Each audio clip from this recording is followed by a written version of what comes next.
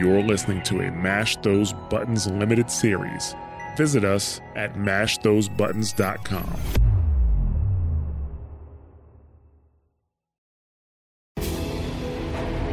On this episode, we travel to SkyClan territory, enter the Bulwark, and fight our first Tremortusk. Welcome to episode 55 of Lightkeeper Protocol.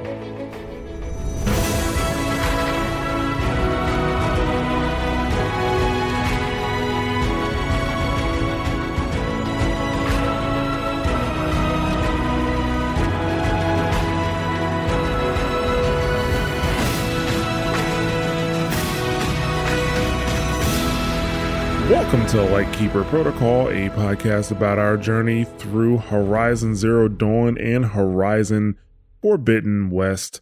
I am Jared, but you can call me Ja, and I am here with Christina, also known as Pop-Tart. Hello.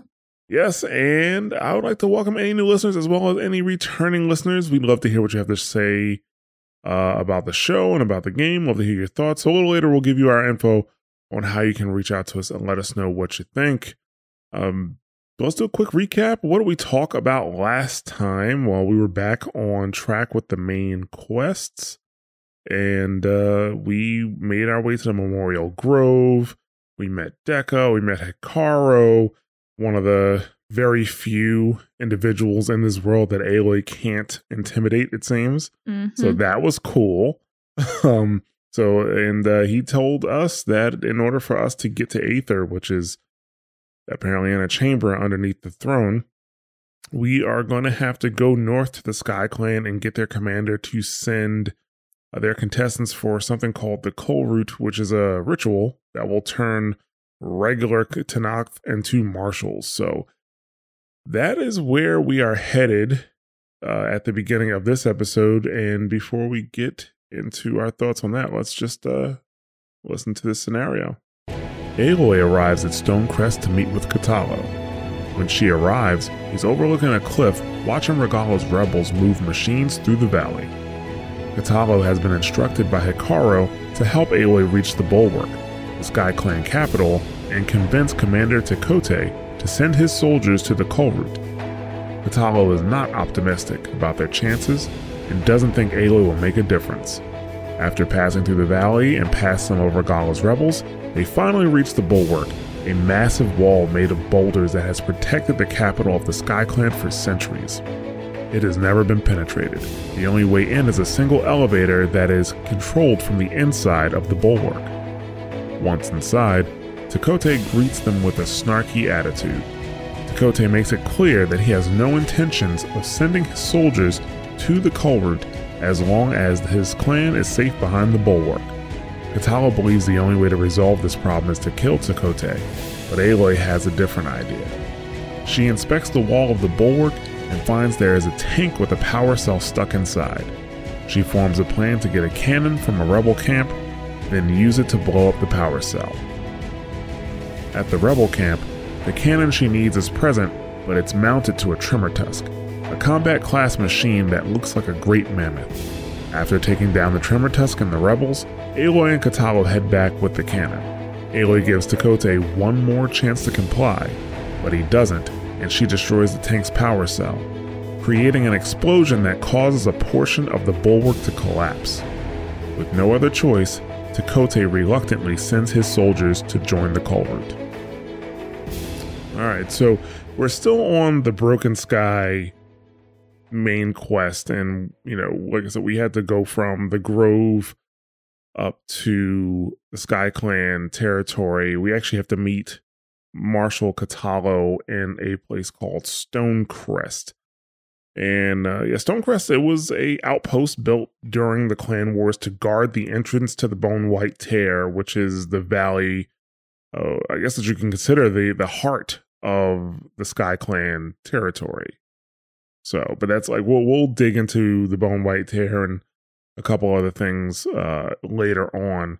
But now the clan wars are over, it's just a settlement, and the wiki says it's one of the larger SkyClan settlements, but it's not that large. How many SkyClan settlements are there? In the game itself? Yeah. I feel like off the top of my head, I only remember two. That's what I was thinking, yeah. Which would be Stone Crest, and then that other one that I didn't find into the game, which I cannot remember the name of. But yeah, those are the two settlements. There was one that used to be a settlement, but now it's abandoned. Like, there's like a quest there. Mm-hmm.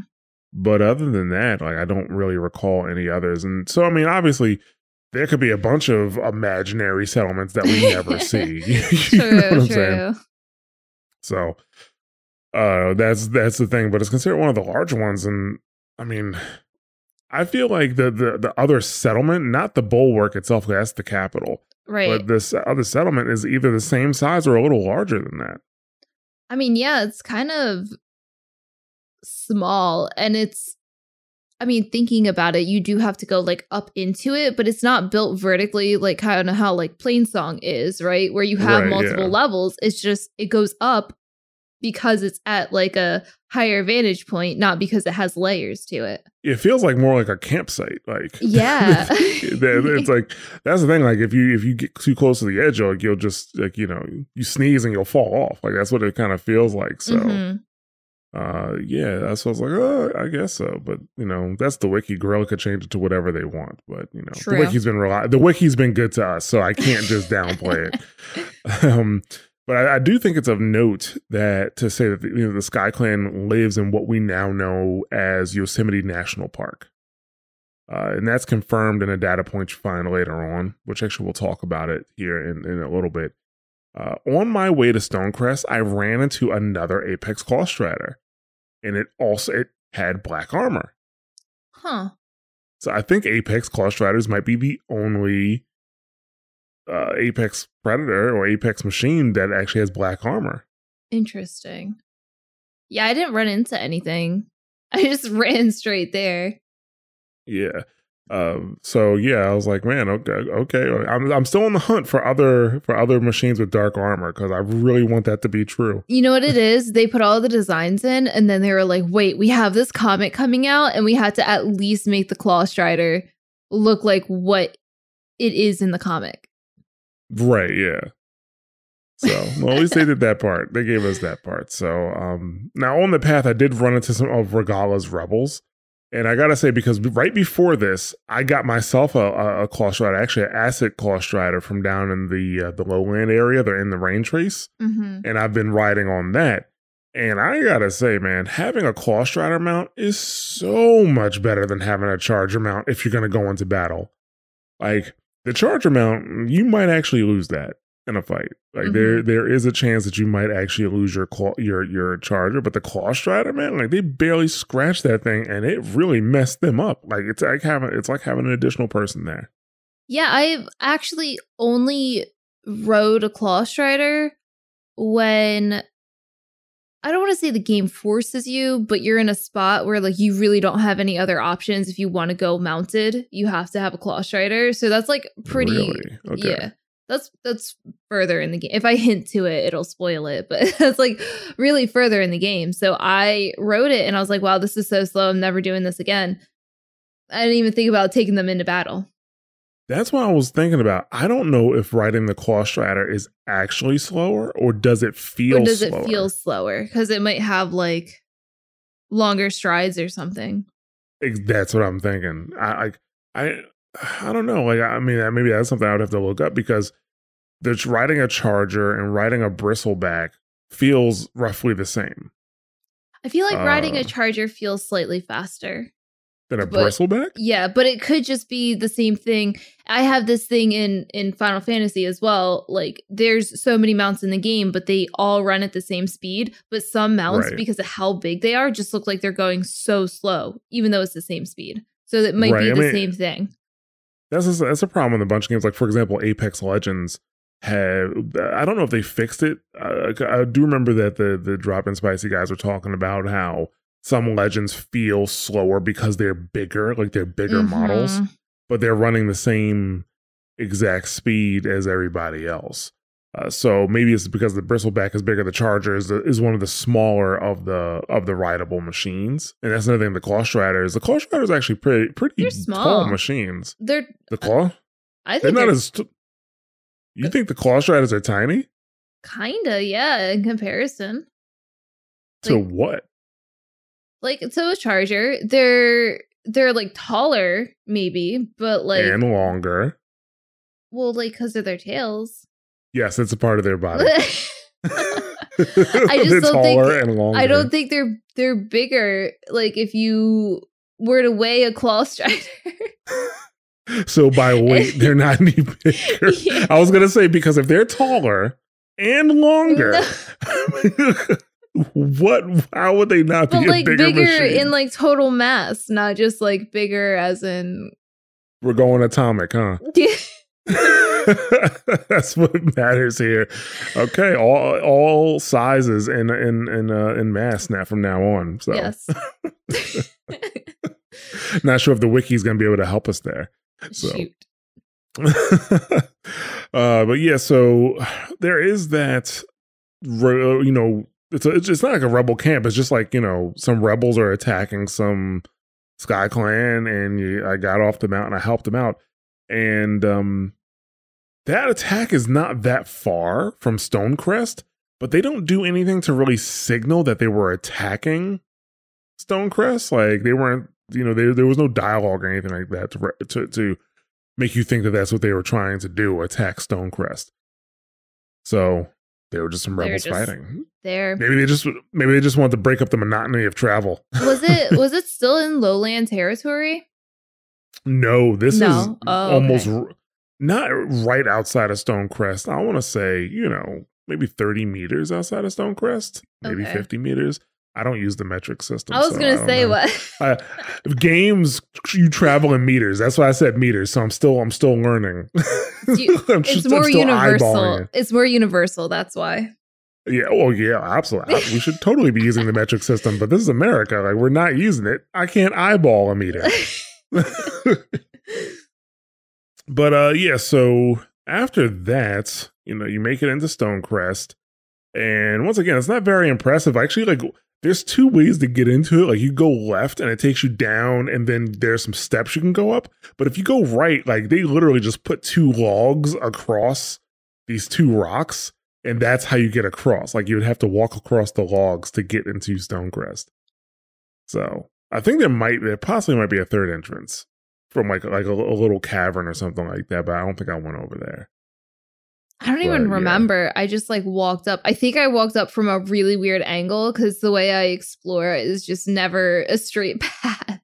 Yeah, so Aloy, when you get in there, you can meet with Kotallo, or you can go to one of the few shops that they have there. You can do that. They do have some shops for you to resupply. Re-up.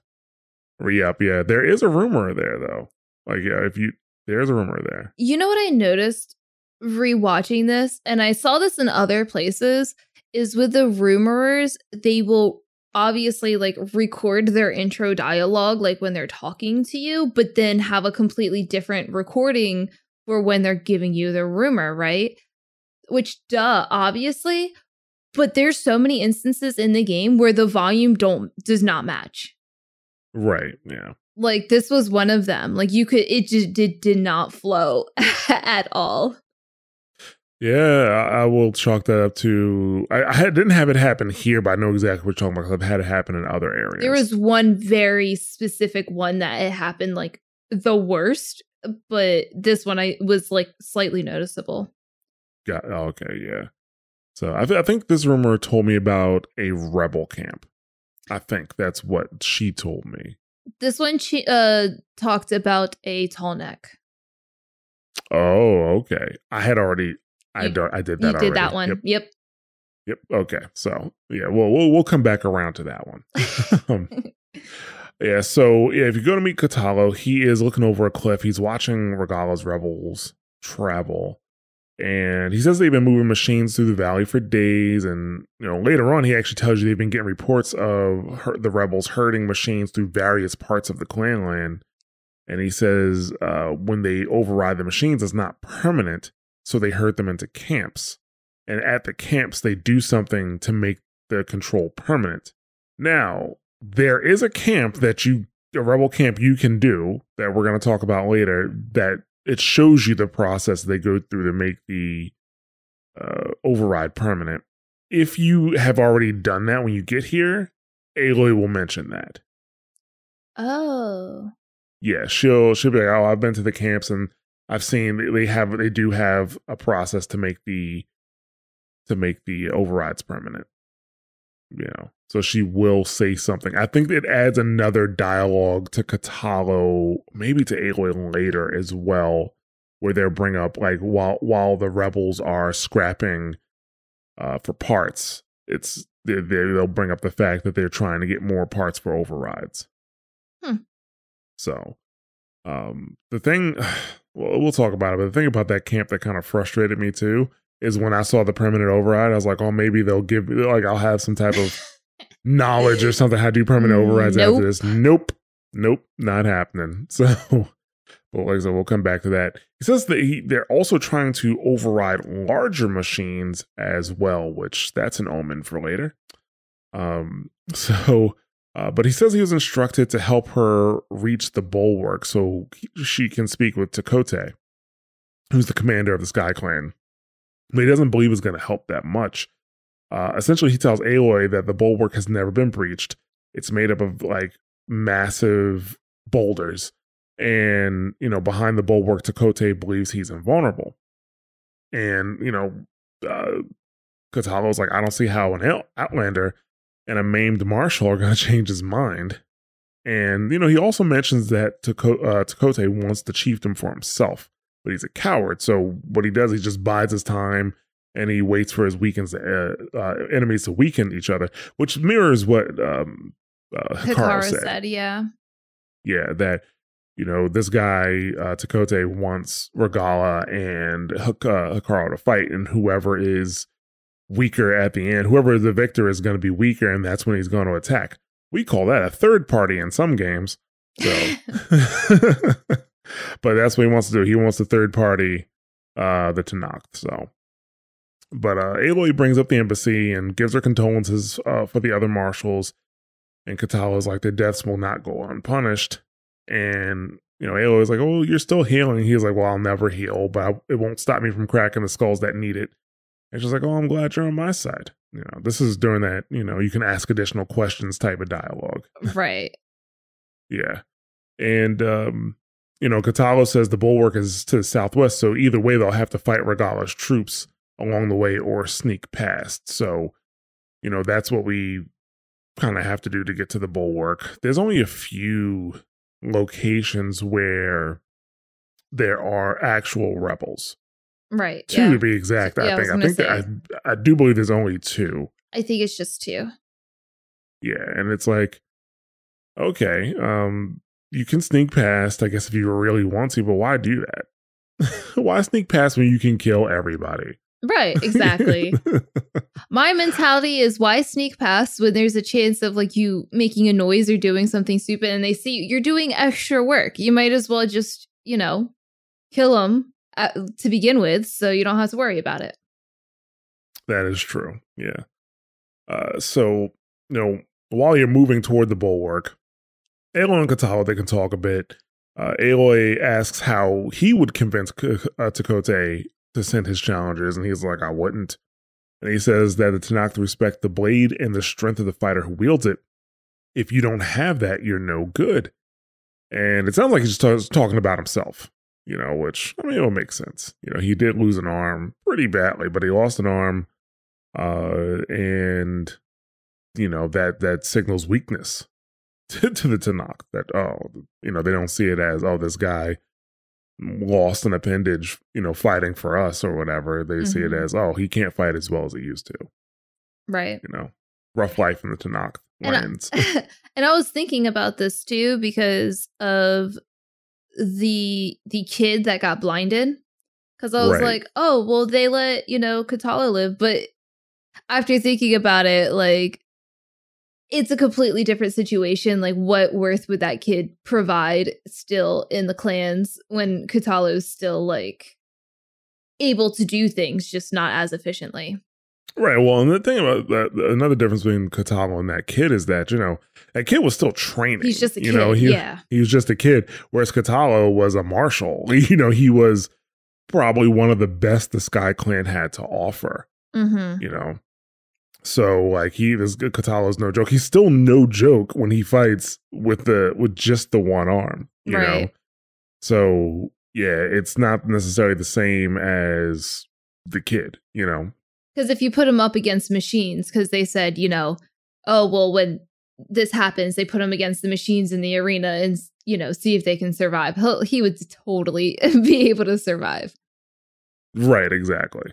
So, but so you can actually, well, you know, these questions she asks regardless. She can, she'll start asking about questions about the valley, and Kotallo says the Sky Clan has defended it for generations against the other clans and the Karja, but he really won't go into detail. He tells you to go talk to a chaplain for a history lesson. So he really care too much. At this point, like, you know, he's not mean to Aloy. He's just following orders. He doesn't think this is going to work. Mm-hmm. He's just doing what Hekarro says. Hekarro's like, you know, go talk to Tekotteh and get him to send XYZ. And he's like, okay, this guy's not going to listen to me. And I don't know why you're sending this Outlander with me. So I do like the vibe of the conversation. I was kind of annoyed because he's like, can we go now? Like, can we go now? And Aloy's like, just one more question. It's like 15 questions. Yeah. Like, he's like rightfully getting annoyed. And she's like, no, just one more question. Yes. Yeah. And then she keeps asking questions as you're going. Yep. Yeah. So after you encounter rebels, Aloy will ask about how Regalla, well, I shouldn't say she'll ask. She won't ask. She'll talk about how Regalla could overrun this valley before Tekotteh even realizes he's outmatched. I mean, it brings up a good point. Like, you know, he's in the Bulwark. He won't come out. He thinks the Bulwark is going to protect him. But in the meantime, I mean, Regalla could take all of the settlements. She can control all the routes. She can do everything, right? Mm-hmm. She can cut off all of his supplies, all of his reinforcements, if they just bunker down in the Bulwark. If the Bulwark is really that indestructible or, like impenetrable. Impenetrable. Thank you. No, you're right. You're on the right track. Impenetrable. Regalla doesn't have to spend any resources attacking it. She could just chill out, and just make sure they can't get any resources or reinforcement come. I can't once you're inside the Bulwark, it doesn't necessarily look like a place where that they could sustain themselves 100%. Oh no. I'm sure that they have to get supplies from somewhere else. Right. So, it kind of makes Tekotteh really looks like an idiot because it's like, yeah, fine, you can hunker down in the Bulwark for a while, but not forever. Yeah. So, but yeah, like I said, there's only a few spots with rebels. There is one, the very first one, I believe, where if you do sneak and listen, you'll hear one of them like kind of goad the other one. Like the guy complains about his fingers being cold, and the other guy's like, "Oh, that's right, you're from the Desert Clan. You must be a frostbitten flower out here."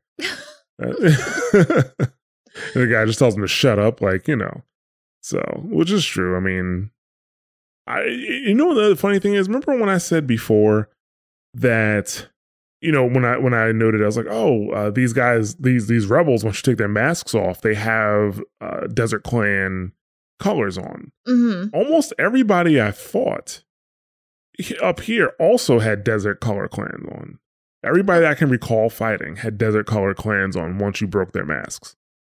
Like every person, or just like in this area? Every person in this area, but this is Sky Clan territory. I mean, our theory was that, okay, once you get to the to the Sky Clan territory, the rebels are more like, because they'll probably have Sky Clan colors because they're more familiar with the area, right? So I was maybe wrong about that. Maybe I don't know. I wonder why they did that, because I mean, it would make more sense to put Sky Clan people back here because they're more acclimated with the territory, with the climate. Mm-hmm. Their fingers probably wouldn't get as cold. Maybe they didn't want to, though, because you're putting them in they had Desert Clan people near the desert. I was going to say, like, there's a chance of them, defecting again and going back to their clan. But that, again, desert people near the desert. So that I don't know. Right, exactly. So I don't know. We'll still keep an eye on it. We'll see what happens when we meet the rebels in the lowland area. So we get down to the bulwark, and it does look daunting. Like, it's not just a pile of boulders, like, not just anymore. The Sky Clan has chiseled like figures and shapes into it, as well as they've colored it their clan colors to make it look more imposing. Like some type of animal or maybe machine or both. I can't really tell. It has a mouth. It definitely has a mouth. Like, I know it has a mouth. It does? Yeah, like there's like a mouth there. Okay, I need to look that up. Yeah, so the bulwark is not a natural formation. Inside, there's a data point that explains how it's created. So during Operation Enduring Victory, the human forces were retreating from a Horus in that area. And to cover their retreat, there was an airstrike called in. That airstrike hit a large rock formation and it collapsed down on itself. And that's what created the bulwark. And I think that's very important to know, that it's not a natural formation. Right. And what happened to create it, because it makes more sense as to how this story plays out in the end. Yes. All right. So yeah, like it was never, Mother Nature didn't make this impenetrable fortress for them. It was the Operation Enduring Victory. They can thank people for that. Thank those guys for that. So, but the only way into the bulwark is a single elevator, and that has to be raised or lowered by the people inside. And in one of Fashav's data points, he talks about a trip he had to make to the bulwark, and they told him the lift was broken. And after him and his men got to the top of the top to get into the bulwark, Tekotteh was like there smirking. And then he looked and he can clearly see that the lift was working perfectly fine. So that story was there just kind of to paint Tekotteh as a jerk, which he is. Mm-hmm. We'll find out more. So Kotallo, he signals that he's there, and a guard comes out. He says that the guard says he didn't think there were any marshals left, and Kotallo says that they're there to speak to their commanders, so they lower the ladder, or that's the ladder. They lower the elevator, and on the way up, Aloy notices something sticking out of one of the boulders, but before she can really take a look, Kotallo tells her that when they meet Tekotteh, he'll do the talking, and she's like, "We'll see how it goes." So I'm like, "Here we go." Just Aloy things. Yeah. I don't know anything about this culture, but I'm going to fix this. Yep. Yeah. So inside the bulwark, it's very vertical, like it's, and now I'm kind of thinking back at it. I would say it's probably bigger than Scalding Spear. Now that I think about it. Yeah. Because I would say the base of it is about the same size as the base of Scalding Spear, but it goes up multiple levels and it continues to widen out as it goes up each level. So it feels like it does feel like it's bigger than Scalding Spear. I wonder if that's not included though as the settlements because it's the capital. I don't think it's included. I don't think that's considered a settlement because it's the capital. It might be. Yeah. Oh no, it can't be. Now if the wiki said, we got to trust the wiki. Okay. I'm sorry. It's the biggest one. I'm sorry. So, yeah, so it is rather large on the inside. And as Aloy and Kotallo move through the bulwark, they get stared at. And Kotallo says that an outlander and a maimed marshal are a spectacle. And Aloy's like, "Oh, this reminds me of home." I felt so bad for him in this instance because everything's still so fresh and he has to be annoyed and embarrassed and he doesn't even want to be there for multiple reasons. And I just, especially looking back at it, I'm like, "Oh, you poor thing." This is right. This has to be awful for you. Yeah, and I do think that we forgot to mention, or I didn't mention that Kotallo is Sky Clan. Yep. Yeah, he is Sky Clan. So this was once his home. Which makes it even more embarrassing for him. Right, exactly. So, Aloy, she's like, "I don't know what was worse, when they shunned me or they stared at me." And Kotallo's like, "I'd rather be shunned." It keeps it moving. But Aloy and Kotallo, they enter Tekotteh's quarters. The Sky Clan's mighty son returns. Bless the 10. Your chief has demanded an immediate dispatch of all challengers to the Kulrut. We're here to make sure yours haven't gotten lost on their way to the Grove. I see. Regalla must have dealt our chief a mighty blow, if he's sending you two as messengers. This one defeated Regalla's champion, Grutta, at the embassy. She fought honorably. I had the sense to bar our soldiers from that embassy, just as I have the sense now to keep our challengers here. If they must fight, then they will fight here, defending our walls, our clan. That wall won't protect you. Not from the machines Regalla controls. They're already at your doorstep. And what do you know of the battles that the Bulwark has withstood? The blood shed upon stone. I know it wasn't meant to be used as a coward's shield. You were a great warrior once, but that was then. You tell Hekarro, with all due respect, that we will keep our challengers here for as long as we are safe behind the Bulwark. I told you, words are useless with his kind. We're gonna have to kill him. It won't be easy with all his men about. Are you even listening? For as long as we are safe behind the Bulwark, he said.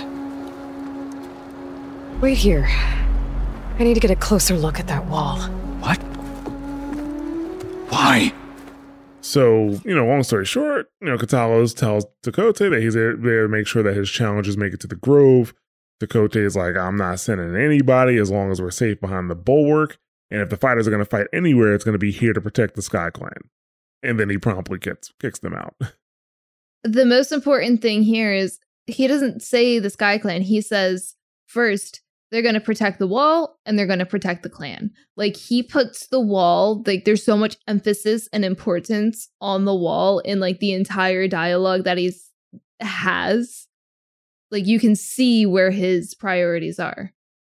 That is very true. That's a good point, that he's very much like, no, we got to keep this wall up, Yes. Like, wall first and people second. As long as the wall's safe, the people are fine, which, like, is flawed, obviously.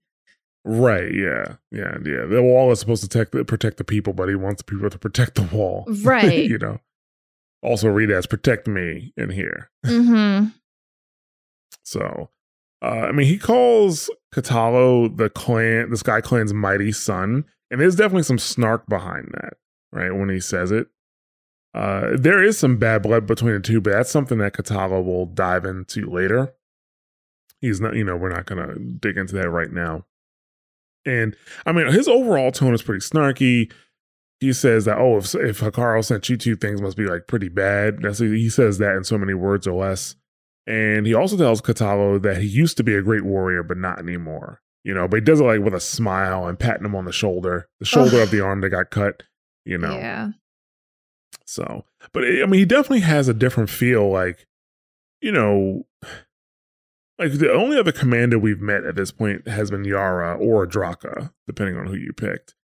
And there were some guards in the Desert Clan in Scalding Spear around the commander, but, like, he's, like, completely surrounded by guards, versus I think there were, like, 2 or 3, possibly 4 at the most in Scalding Spear.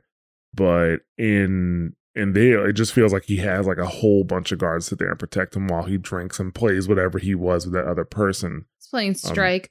When I first walked in, I thought he was playing pool, and I was like, what? But no, that's kind of, like, the vibe it gave off. Like, he walked into a pool hall, like, to talk to the boss or whatever. Right, that is true, yeah. Yeah, it is very different because his area is very closed off from everybody else versus Yara's. When you went up there, it was, like, above everybody else, but she could overlook the entire, like, Scalding Spear. So it still felt more open than what's happening with our friend Tekotteh here. Now, there is someone who looks like a chaplain there. It's the same exact model as Jataka, but with different colors. I'm like, come on, guys. Now, I don't think that's the chaplain for the Sky Clan, but he fits the description of a chaplain because he's old. Like, that's the whole thing. Like, the old people they're not warriors anymore. They're chaplains. Even though you do meet another older Tanakh in a side quest, and he's not a chaplain either, but like, he's clearly not a chaplain. Like, with this guy, like, he's sitting there talking to the commander like you would expect the chaplain to. Yeah, I was gonna say maybe he's just an advisor, but that's like what a chaplain is. Are. Yeah. Like, that kind of like goes back to the question that I had before. Are there more chaplains that we're just not seeing? Are there more than one chaplain per clan? You know, is there like the head chaplain and then like the chaplainettes? You know? Like, you know, I wonder what qualifies as older as well, because I looked into Tekotteh's age because of just the dynamic and some of his stories and stuff like that. And he's older. He's like 40, 50 years old. He's like 40, 50 years old? Okay. Then I'll say the chaplain, like, you know, Jataka's probably like in his 60s. Yeah. I think he looks like probably the oldest warrior that I've seen too. Like the oldest like active person serving. You mean Tekotteh? Mm-hmm. You think he looks older than Hekarro? No, but Hekarro's not like someone. He is the guy. He's not someone serving. That is true. That is very true. Yeah. So let's just say 60s for now. I mean, we could probably look up Jataka's age, but probably. We're just gonna say 60 for now. I'm gonna eyeball it. You know. So, you know, like I said, he kicks them out the tent or cave or whatever you want to call that thing that they had. Kotallo believes the only way they're going to get this done is to kill Tekotteh. He's like, it's not going to be easy with the guards, but hey, man, like, this is what we're going to do. He was ready to just end it. So ready. He's like, we're going to have to kill him. Like, not even a second thought, just like walking down. He's like, well, we're going to have to kill him. Might not be easy, but yeah, pretty much. That was how it went. So, but Aloy seems to have a different plan. She says she needs to take a closer look at the wall, so she clearly thinks there's a weakness there. She heads back outside to the bottom of the bulwark. Her focus shows her that there's some type of metal object inside the wall. She is able to get way inside the wall through like a waterfall that she sees to the side. And inside, she sees that a metal object, sees that the metal object is a tank and it has a power core. She actually says that it's a tank before you get to it, because she says something like, oh, maybe I can get to that tank now. But on the outside, you can't see that it's a tank. And I'm like, oh, man, they messed up the voice line again. So, but yeah, they can clearly see that there's like, there's like a tank in there, has a power cell, and her idea is to blow it up. But she just doesn't know how yet. So she heads back to Kotallo. Here's the thing, though. She had to like break out a piece of the bulwark wall to get it was behind. Yeah. It was behind the actual wall. Nobody else has ever checked out that waterfall before to see if there was any way to get into the wall, any weakness whatsoever. Because I'm pretty sure Dervahl's explosives would have been enough to bring down that wall. Yeah, absolutely. I don't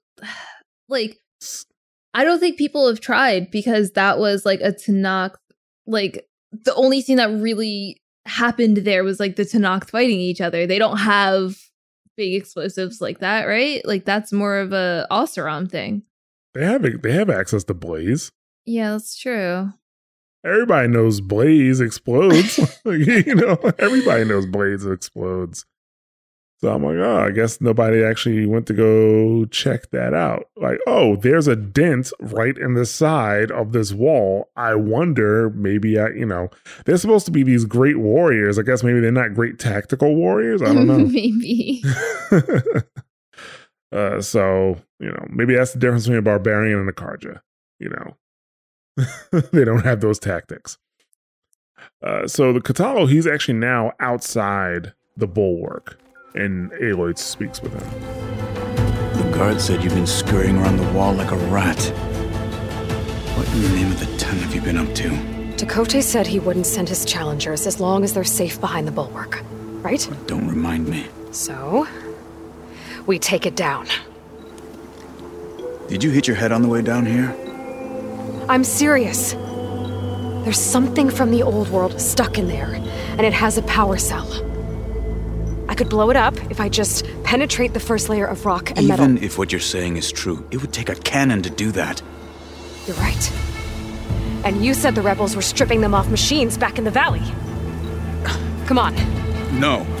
I'm not getting dragged further into this madness. Hekarro ordered you to help me. You gonna defy him like that arrogant shit up there? That was an unkind comparison. So Aloy, she wants to use that power cell to blow up the bulwark. She wants to find one of the rebel camps and find something that she could use to blow up the power cell. Because earlier Kotallo said that they've been stripping parts off of machines. I think he said this back in Stonecrest. Mm-hmm. And he's like, yeah, they've been ripping cannons off of the machines. She's like, well, let's go find one of those cannons and use it to, blow this thing up. So Kotallo is like definitely hesitant, but she reminds him that Hekarro ordered him to help her and asked him if he was going to be like an arrogant shit like, Tekotteh up there.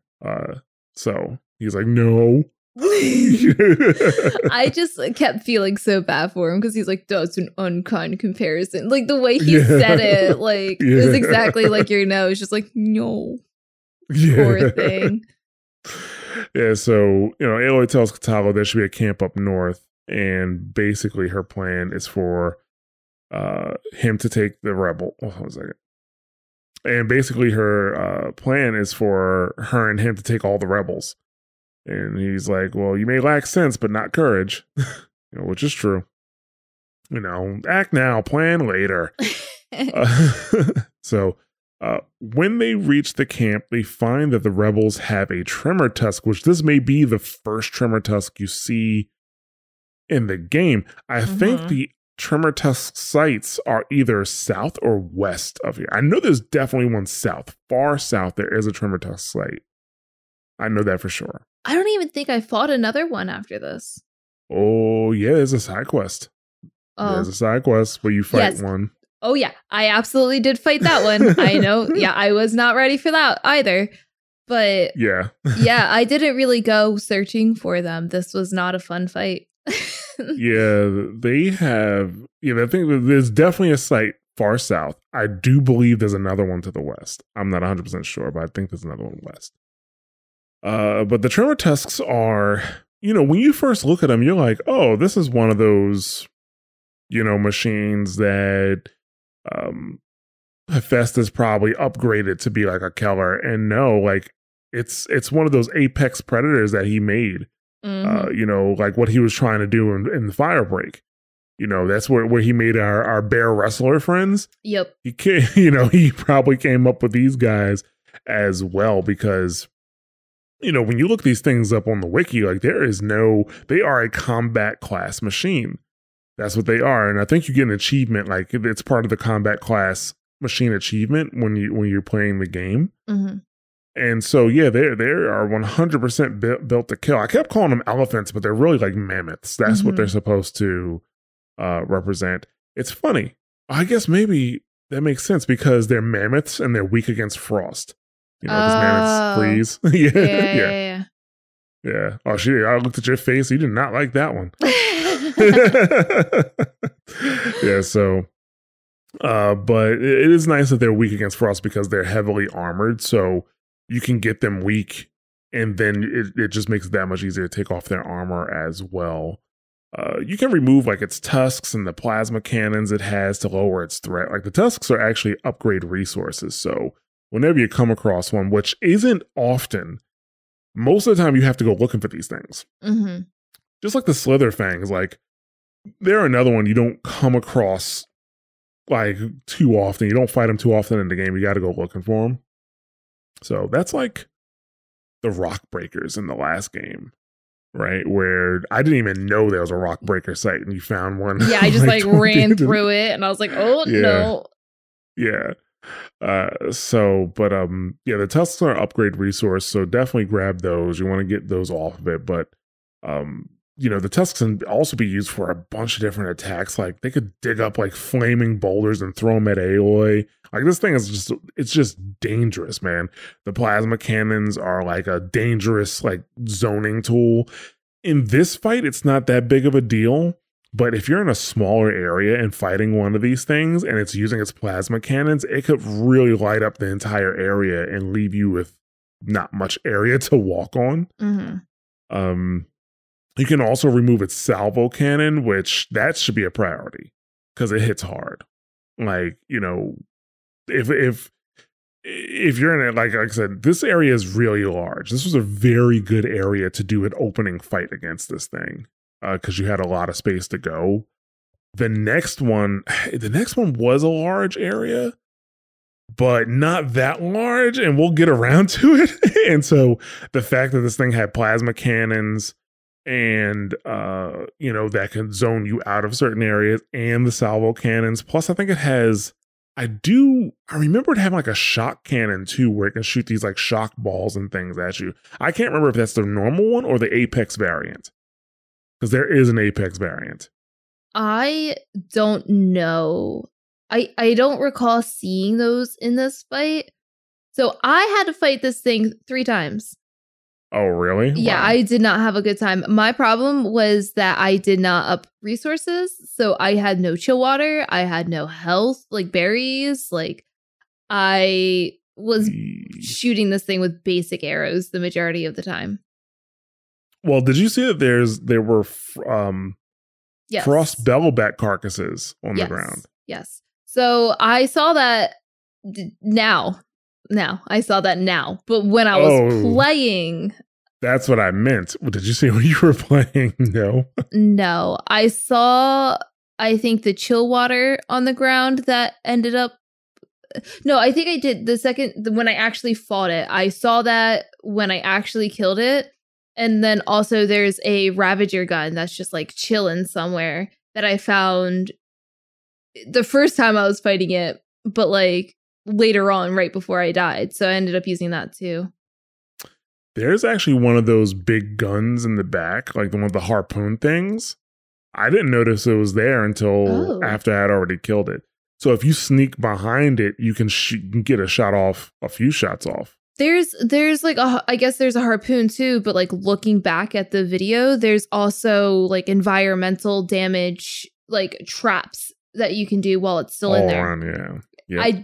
I was yelling at myself the whole time while watching it. Like, what are you doing? Why are you doing that? Well, mine didn't really go to plan either. Like I was gonna, okay, let me go around and kill a bunch of these rebels. And then after I kill the rebels, I will take the Tremortusk down. I kill like 2 rebels, and then I go up to this platform, and I don't know what happens, but it doesn't do the stealth. It just does like a hit. Yeah, I had that happen. And the guy turns around, and he's like, "Hey!" and like it alerts the entire camp, and it alerted the Tremortusk. So I didn't really have a chance to use the environmental traps that were there. I tried to get it near some of the bellowbacks, and I just wasn't fast enough to blow up the sack while it was near it. Now it does have a sack. It does have a blaze sack on its stomach, so you can blow that up, and it's strong to fire, but it still does a decent amount of damage. Yeah, I think I blew that up on the successful fight. My problem was Kotallo was like, I'm going to take all of the soldiers and you take the big guy. He was down the majority of the time.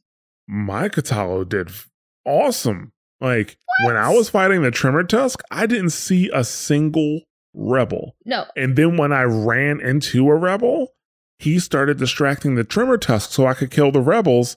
And then I went back to killing the Tremortusk. He did that at one point, but he was like, he kept going down. And the first try that I did, I ran out of berries. So I like ran and grabbed some and came back. And the Tremortusk went back in his little cave and regened all his health. Really? Oh, wow. Oh, wow. Yeah. No, that sucks. I didn't have a good time.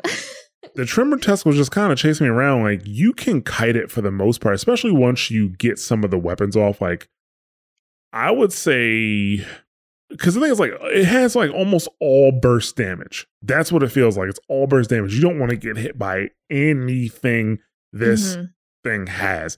It's unlike some of the other large machines, like a Stormbird. Like, some of the Stormbird attacks, like, they're, you know, if you get hit by all of it, it'll hurt. The Thunderjaw, you get hit by all the shots, it'll hurt. This thing, you get hit by anything, it's like all burst damage. It'll take a nice chunk of your health off. So I think the first thing I did was actually take the plasma cannons off, which is the easiest thing.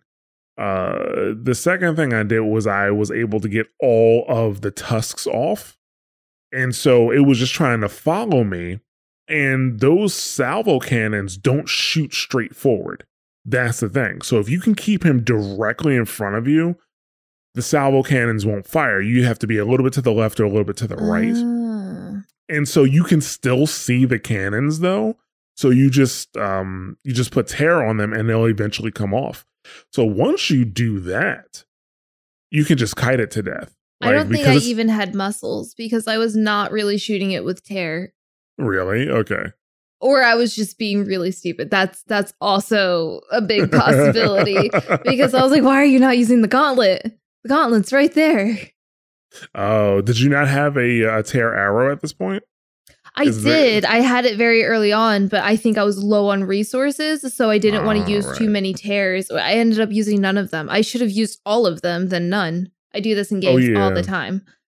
Like, this is before I realized acid was king, you know. Yeah. And like I tore everything off. Its greatest weakness might be tear, because once it doesn't have its long range resources, the only thing it could do is if you get it close, it can start doing like the stomp. It could do something with its trunk, I think. But I do think it might have a dash that it might use, but that's an ability that's on a cooldown because it doesn't do it all the time. It just kind of walks, you know? So yeah, it wasn't a terribly difficult fight for me. I know you had a different experience. Yeah. So, so in this one, it's also unique because it's one of the Tremortusks that the rebels control. And I do believe you can destroy the support beams that hold up the platform on the back. Oh. And then you can get that support beam off. Because I do believe, like, in some cases, the rebels will actually be up there and they'll be firing and, you know, stuff like that. So I had a rebel up there. I was going to ask if that made a difference if you got him down, because I wasn't able to get him down, I don't think. He didn't shoot at me. I didn't see him. Like, you know. There was too much other stuff going on. Yeah, I didn't even notice. My fight happened at night. Did your fight happen at night too? It was during the day.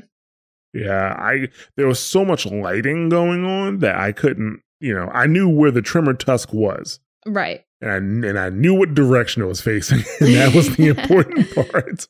So yeah, like I didn't see anybody on top. So I mean, maybe he got knocked off with the tear. I can't even remember when I knocked the platform off, but I definitely knocked the platform off.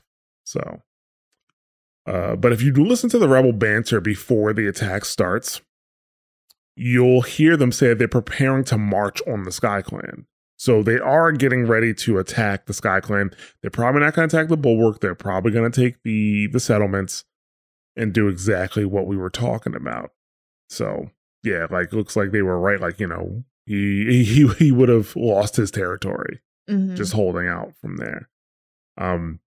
So once the Tremortusk is down, Aloy is able to grab the cannon off of it, but it's super heavy. So Kotallo, being the perfect gentleman, puts it on his back and he hauls it back to the Bulwark.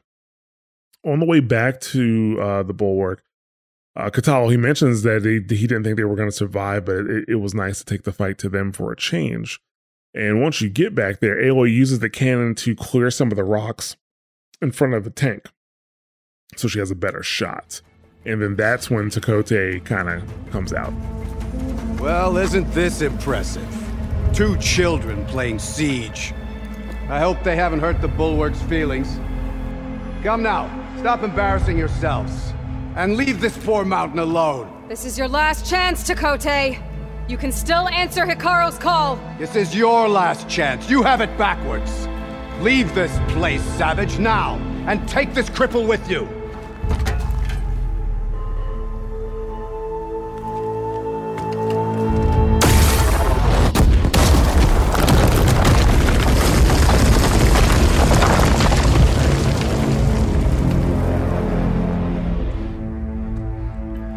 What have you done? Can't hide behind the wall anymore, Tekotteh. Now you have to join Hekarro. Never. Never. We will rebuild it. Immediately. You are not safe. The Bulwark couldn't protect you from a single cannon, let alone an army of machines. The only pathway to safety is to unite against Regalla with your chief. You decreed that no challengers would be sent, while the clan remained safe behind the Bulwark. So send them now. Unless your word means nothing. Send them. I didn't hear you. Send the challengers. I look forward to seeing the Sky Clan's colors in the arena. So, Tekotteh comes out talking that trash. He even calls Aloy a savage, something we haven't heard since episode 30-something. We thought we left that behind, but no, he calls her a savage.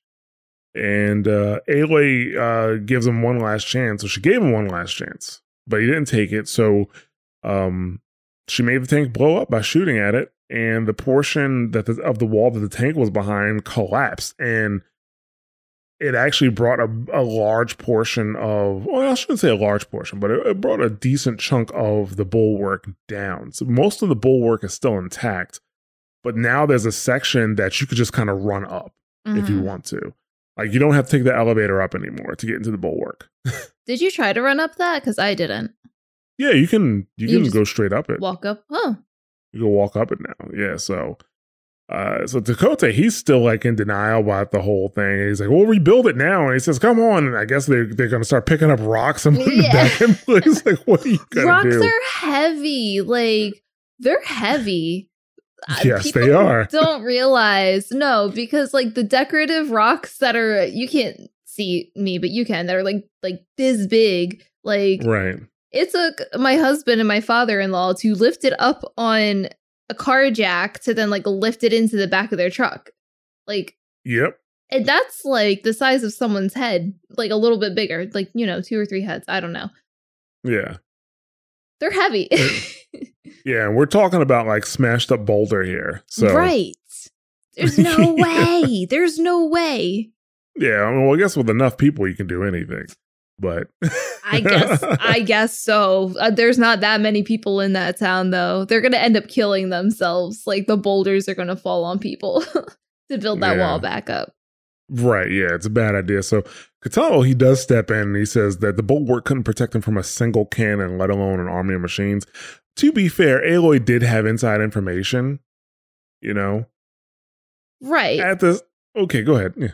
But that Tremortusk is the same one that was going to fight against the wall, right? So that thing's going to be shooting all of its stuff at it. It's going to hit it eventually. And if not that, like, I get the wall that is strong, but they've never had machines fight against the wall before. Like, there's no way it would have held up with just that shooting against it, with all of the things that it has. That's true. So, like, I mean, they would have had to get lucky and hit it several times, because even Aloy had to shoot it 3 times. One spot. So, but they could. But Kotallo says the only way to stay safe against Regalla is to unite against Regalla and, join the rest of the clan or the rest of the tribe. And he uses his own words against him. And he says that he said he would not send challengers as long as the bulwark kept everyone safe. And he says, you better send them unless your word means nothing. And at that point, Tekotteh pretty much has no choice but to send the challengers. So he sends them. And that's that. And, Kotallo talks to Aloy after. says that, I guess they'll just have to live without their wall, but that's better than being a pawn in Tekotteh's schemes. And then he leaves to report to Hekarro, and he's like, I'll see you at the Kulrut. Or Aloy says she'll see him at the Kulrut. And he's like, they might need another miracle there. So that completes the Broken Sky quest line. The next quest we're going to do is the Kulrut. I get why they had to bring down the Bulwark. It really was the only way that they were going to get Tekotteh to go. But that was still a really good tactical position that the tribe as a whole had to give up now because of this guy, which kind of sucks. Really sucks, actually. Yeah. But at least they won't have that false sense of safety there. That is very true. I mean, that's assuming that any of the other tribes would have had the technology to blow through it, Right. I mean, we are seeing more of old world technology being used. Like, we know Regalla's rebels aren't just to knock; they're also Oseram that are working with them. Yeah. So, so we're seeing more old world technology get used. I did think we would see more of it with the fact that all the a whole bunch of Deathbringers and stuff like that were unearthed, like Deathbringers and Scarabs were unearthed with the Battle of Meridian. But we're not seeing that big of an increase from, so far. Right.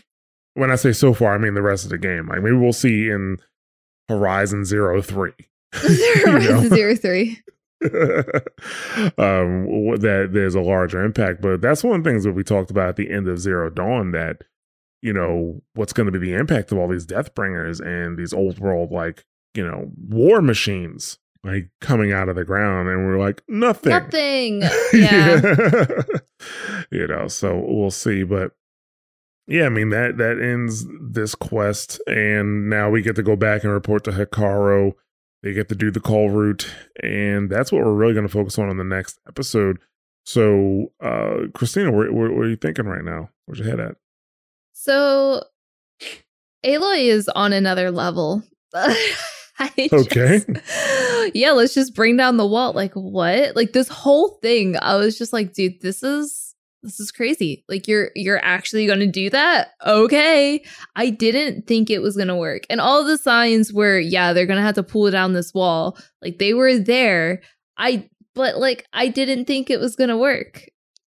So, I don't know. It was kind of fun to go through. It was a little satisfying, just like how kicking what's his name out of Chain Screep was satisfying. Right, yeah. So it was a nice little satisfying touch, and I think this was a good way to get to know Kotallo, because he seems super tough and angry and stuff, but he's a little sensitive dude, he's just a little shy, scared to go around his town, that when he's all injured and stuff. But the fact that he appreciates Aloy for just, the way that she works. They are very, almost very similar minded in a lot of aspects. So it was nice to see their relationship kind of grow in this experience as well. Right. I mean, my favorite thing about Kotallo on this was how ready he was, just ready to kill this guy. Oh, yes. All right. We ain't got no choice. We're gonna have to kill him. Meet me here tonight. Bring some rope. We're gonna get this done. I was actually surprised that Aloy wasn't okay.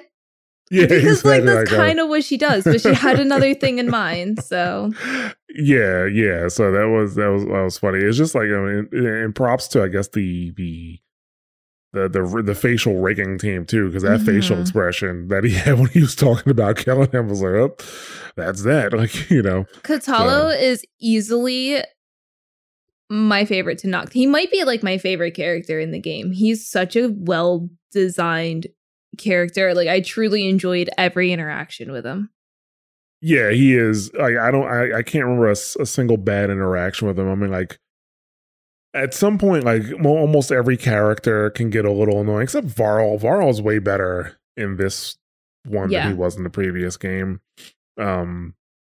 So even Zoe's not annoying, even though I don't know. Maybe it's just the annoying part with Varl in the previous game is him I guess, just not believing, I guess. Not believing. But that makes sense because, I mean, you know, his entire life was one way, and now in the last year, it's different, you know, and now Zoe also just being introduced to this stuff and getting this, like, you know, download of information. And, you know, she's still very much in her, you know, spiritual sense when it comes to the Utaro stuff. And I mean, that reflects real life. I mean, somebody who is raised in a religion their entire life, and, you know, you open up a door and bam, the secrets of the universe are revealed. That person's still going to be religious. Right. You know what I'm saying? Right, like, they're not going to instantly flip. So yeah, that's the thing. So it makes perfect sense. It's just, it is a little frustrating, I guess, from the player perspective, that it's like, well, we know the truth, of course, and they're stuck in these old ways. But like, no, it makes perfect sense that you know, it makes them people, right? You know, right? And people are annoying. So I agree. That's the thing.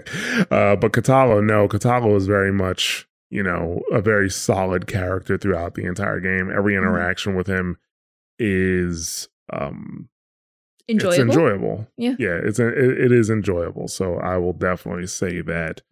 Yeah, I mean, at this point, you know, in my playthrough, I did not come directly here. So there was actually quite a bit of time for me between going from the Grove to hitting this spot. So at this point, I'm like, all right, yeah, let's move forward at this point, because I mean, realistically, we're kind of in the middle of the game. Like, when you're doing, like, this is the first of the 3 subordinate functions that you're getting, and I'm probably already at least maybe 40 hours into the game at this point, 30 to 40 hours, because of all the stuff that I've been doing. So I was just ready to move forward. So this next part, I was ready to kind of get it done, see what the Kulrut was all about, see what it's like to, you know, actually capture a subordinate function, and what happens when you put it back into Gaia. So, but that's what we're going to, you know, be talking about next week. And with that, we're going to go ahead and wrap things up here. I'd like to thank everybody for listening. If you want to keep up with this show and with you know, the other shows on the Mash Buzz Network, you can follow us on twitter.com/the Mash Network. Christina, where can they find you? You can find me at S'mores Pop-Tart on Twitter and Twitch. I'm also part of another podcast on the network called Wondrous Tales, where we talk about Final Fantasy XIV content. And you can find me on Twitter at Jostradamus. You can also find me streaming on our Twitch channel sometimes at twitch.tv/mashthosebuttons.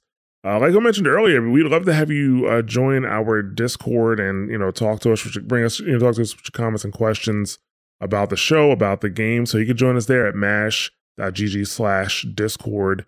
You can also reach out to us on Twitter, or you can just email us at contact@mash.gg.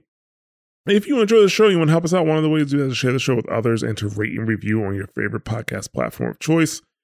And if you want to take your support further, you can do so by going to mtb.gg/support, and you can see all the different ways to support Mash Those Buttons, including Patreon. We have a merch store.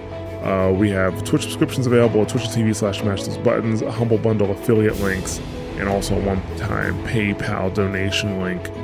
Any of those methods would be helpful, and we thank you guys very much. And I encourage you guys to stay tuned after the show to hear more about Mash Those Buttons. And with that, we're going to call it a night or day, depending on when you listen to this, and we will see you next week for the Kulrut. See ya.